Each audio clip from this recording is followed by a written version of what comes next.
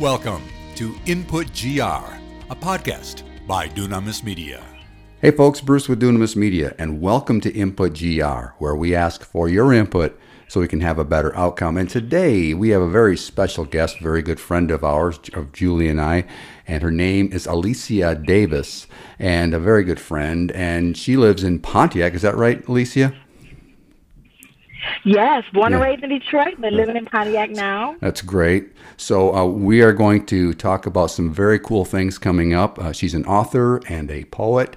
But before we get to our guest, I need to mention the Grand Rapids business of the day, and that is Larry Martin of Keller Williams. Larry has been in the West Michigan area. He's been doing real estate for the last 29 years, and he has over 500 reviews on Zillow. Very, very good friend of mine, and he does a very, very good job in real estate, very reputable. If you'd like to buy or sell your home, his number is 616-532-7200, and his website is larrymartin.com. And at the end of this podcast, as usual, we always ask our guest a Michigan trivia question. So, Alicia, welcome. How are you? Thank you. I'm doing so well. God is so good. Good. Well, the reason, I really wanted to do this podcast because I know we have some very special things coming up here soon, but we're going to talk about that at the end of the podcast. Alicia, if you could at least tell us your story and where you come from. I'm coming from a place of victory in Christ Jesus.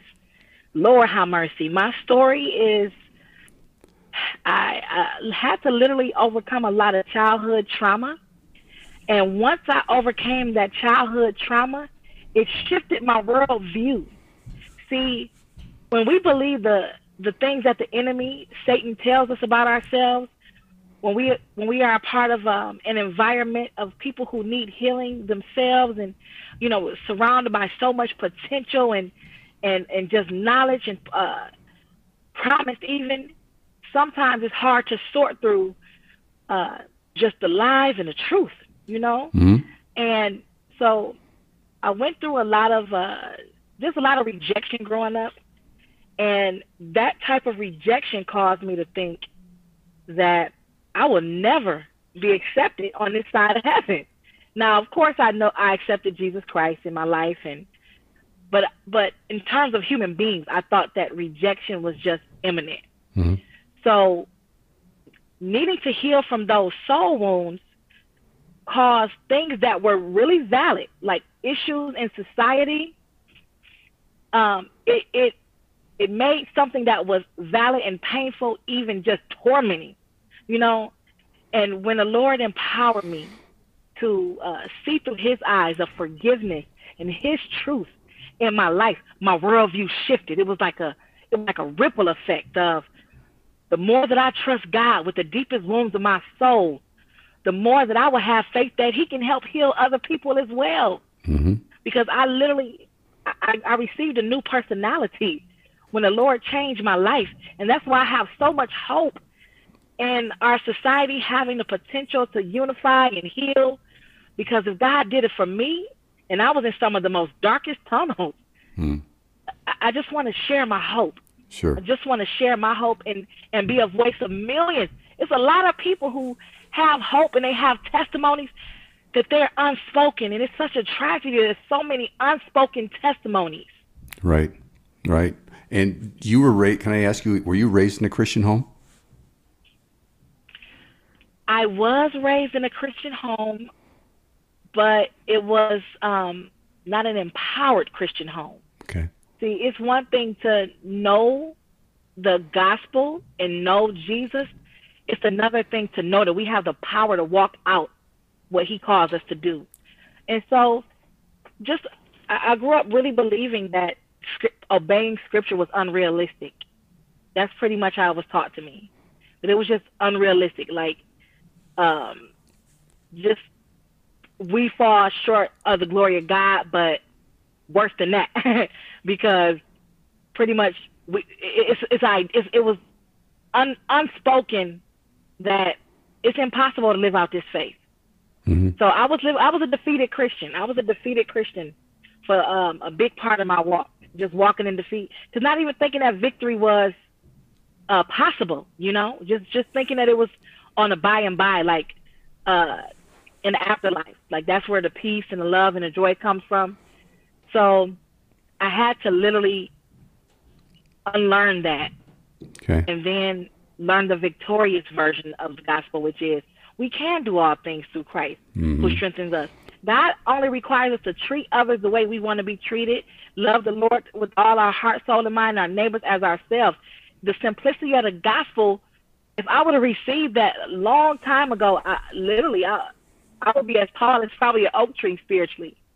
So just learning the simplicity of the gospel will help change just the pattern of growth. So if you're like a lot of us, you were raised in a Christian home, but you didn't personalize it until later, right?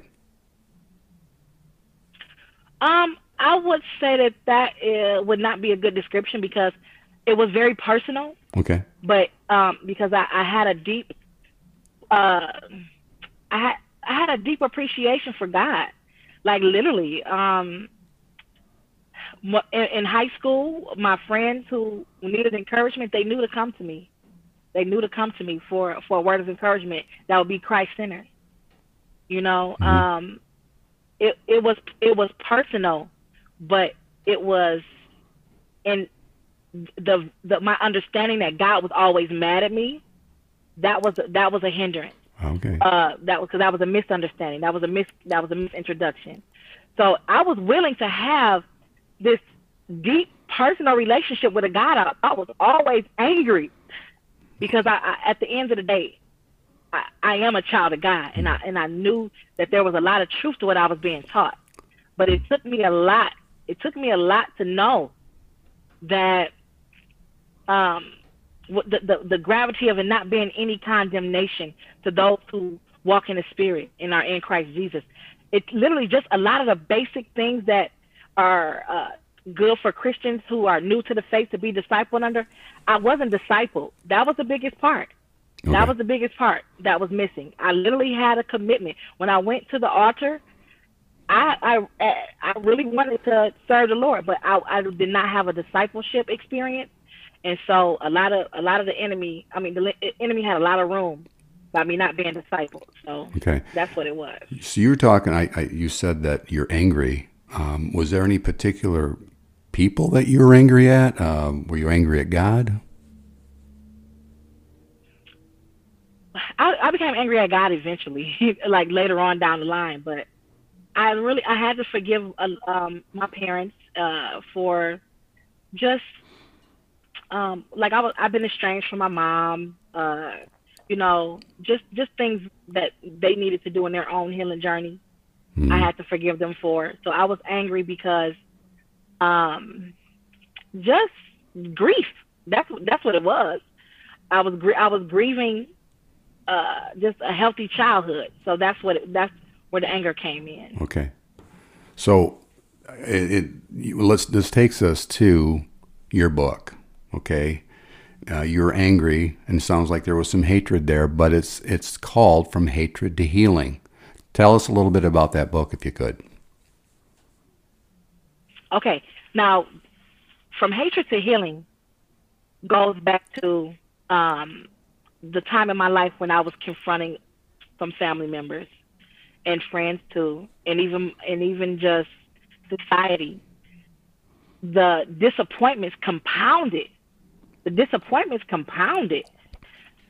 I literally shifted from a place of love, joy, and peace to focusing on just what went wrong.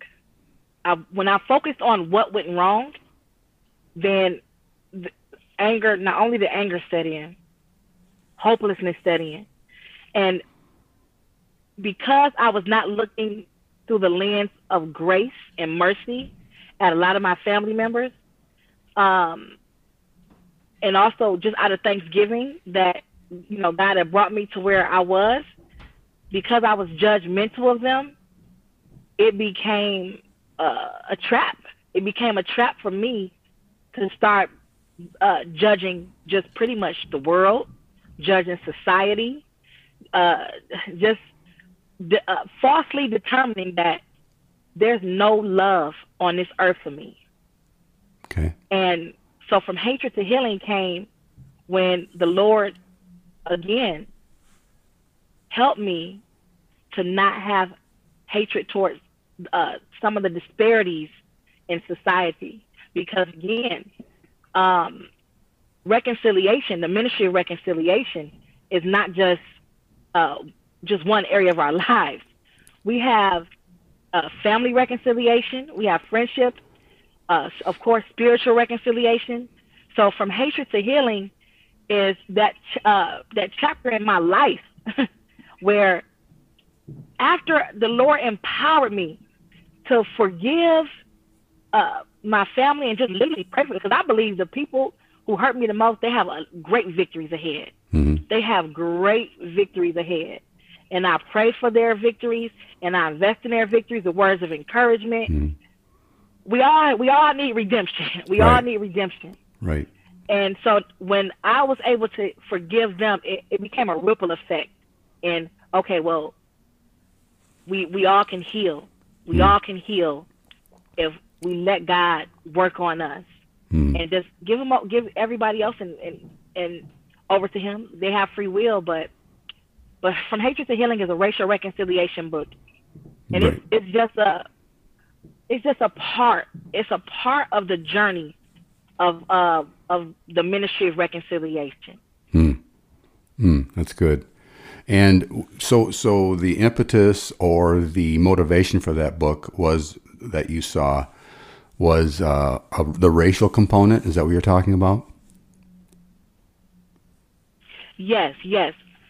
So From Hatred to Healing is specifically when I was in a dark tunnel of hopelessness, when I was convinced that everybody rejects me, like my family, society. 'Cause I don't know if your audience have figured out by my voice or not, but I'm an African-American woman from Detroit.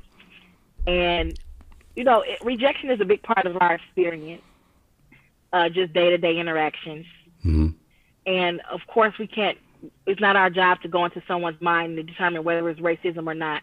But just the economic disparities, social disparities, and, different types of racism. I literally was convinced, due to the devil lying to me, of course, that I'm not going to, it's just no love out here for me. So not healing from my soul wounds was literally fueling just social hatred.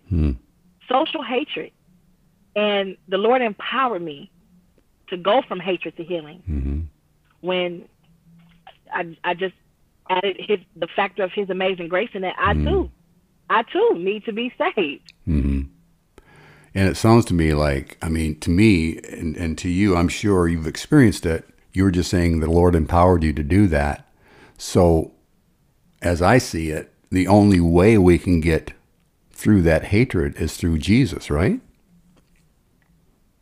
Amen. Because the hatred was fueled by lies. I am loved. I am accepted.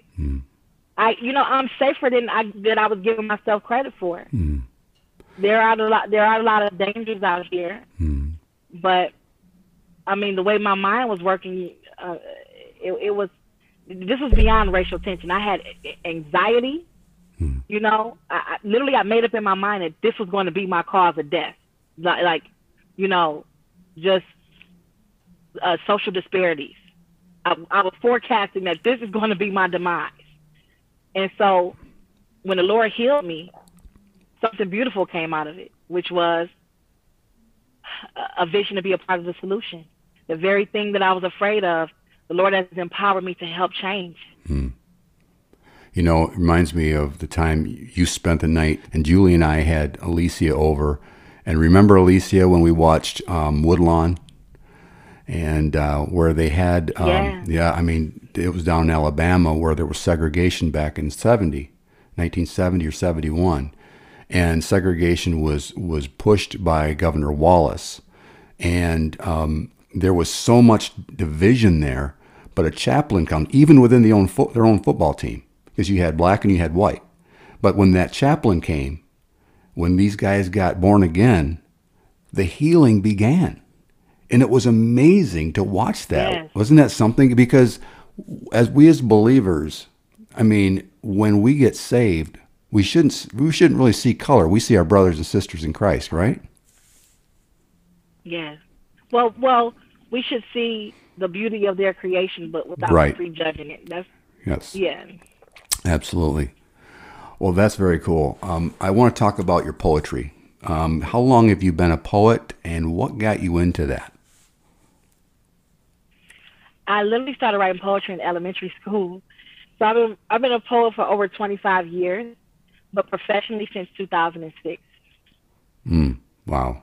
Yeah, and your poems are amazing. Let me ask you this. Do most of your poems deal with the racial healing? No.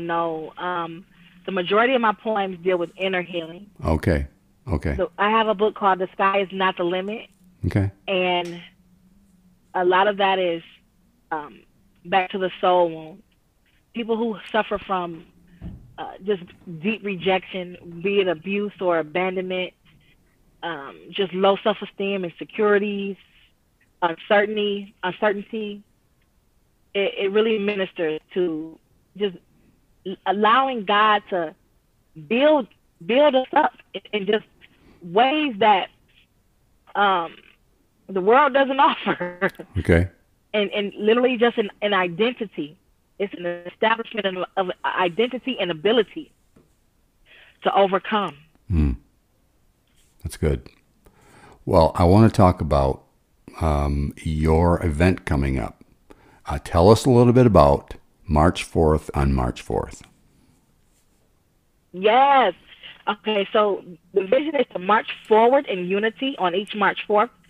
So March 4th as in forward, March 4th on each March 4th, the date. It's time for healing. It is time to heal. In Ecclesiastes chapter 3, it talks about the different seasons for the purposes that God has under heaven. And it's time for us to heal our families. It's time for us to heal the church. And it's time for us to heal our communities. And so the Lord blessed to have a vision of March 4th is now a national holiday. That's awesome. It's now a national holiday on the same, thank you, Jesus, on the same list of Good Friday and National Day of Prayer. It's a holiday for Christians that focuses on the ministry of reconciliation. It's a racial healing and racial reconciliation holiday. So it's going to inspire and challenge us to not be so divided as a body of Christ, because it's still Jesus' will for us to be one. Amen. Amen. And for those of you who don't know, this was Alicia's brainchild, or a revelation from God, right? So this was a fantastic thing. I'm excited about it. If you could tell us, now it's coming up this March 4th, which is Wednesday, and let's talk about that. How can people watch it? Will they be able to watch Facebook Live? Yes. So Friends of Reconciliation, they are on their website. They will be streaming the inauguration. Friends of Reconciliation. The nonprofit that supports. Is that the website? Yes, Friends of Reconciliation. Go ahead. The website is actually powerful. The website is wearefor.love. WEAREFOR.LOVE. Great. Yeah, so wearefor.love, and it will be streamed live on their social media, and I think the website also. So yes, and I should say our, because I'm the CEO of Friends of Reconciliation. Well, that's great, Alicia. I am excited about that. Is it all right if I let your audience know that it's more than one way to celebrate the holiday? Yes. Okay. So a fun way is to break bread with different your friends from different ethnic backgrounds. Enjoy a variety of ethnic foods with worldwide genres of Christian music. Oh yes, because Revelation 7:9 says that every nation, not some nations, but every nation, tribe, and tongue will worship God together. So where the Spirit of the Lord is, there is liberty, but we have to get to a place of unity. We have to get to a place of unity. And there's also scriptures of unity available, and a prayer of racial healing and reconciliation available. It's to learn more about the holiday and the different ways you can celebrate with your friends, your family, or reflect in prayer and scripture. You can go to weare4.love/March 4th, and the National Day Archive also has a description on their website as well. That's excellent. And was there anything else you need to add with that?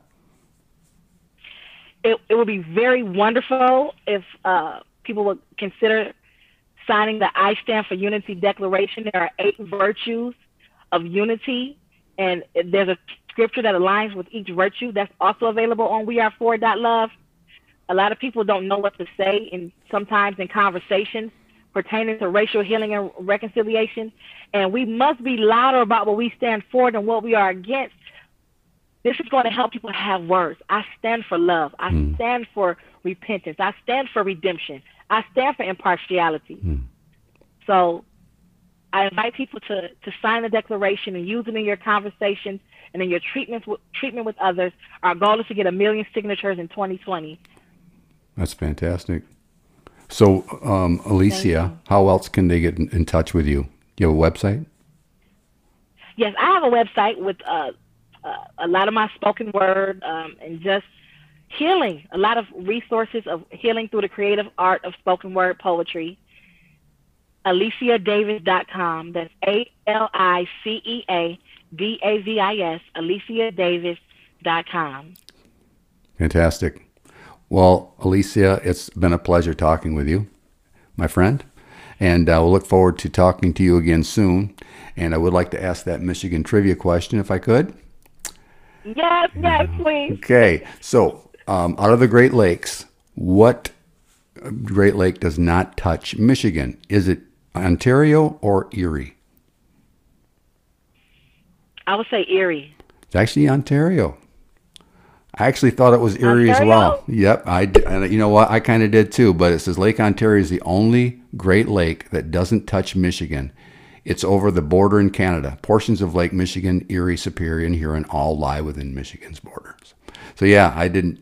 I wasn't 100% sure either. And I've been a Michigander for a long time. So anyway, hey Alicia, fantastic. I picked Erie. I wasn't sure, but my guess was Erie. Because I thought it would be eerie to have a Great Lake that not touch Michigan. Well, it's all good. It's all good. Well, Alicia, I'm looking forward to March 4th, and I pray that it's a success. So it's been a pleasure talking with you, and everyone out there, thanks for listening. And remember, keep listening and keep learning. I'm Bruce with Input GR. You have a blessed day.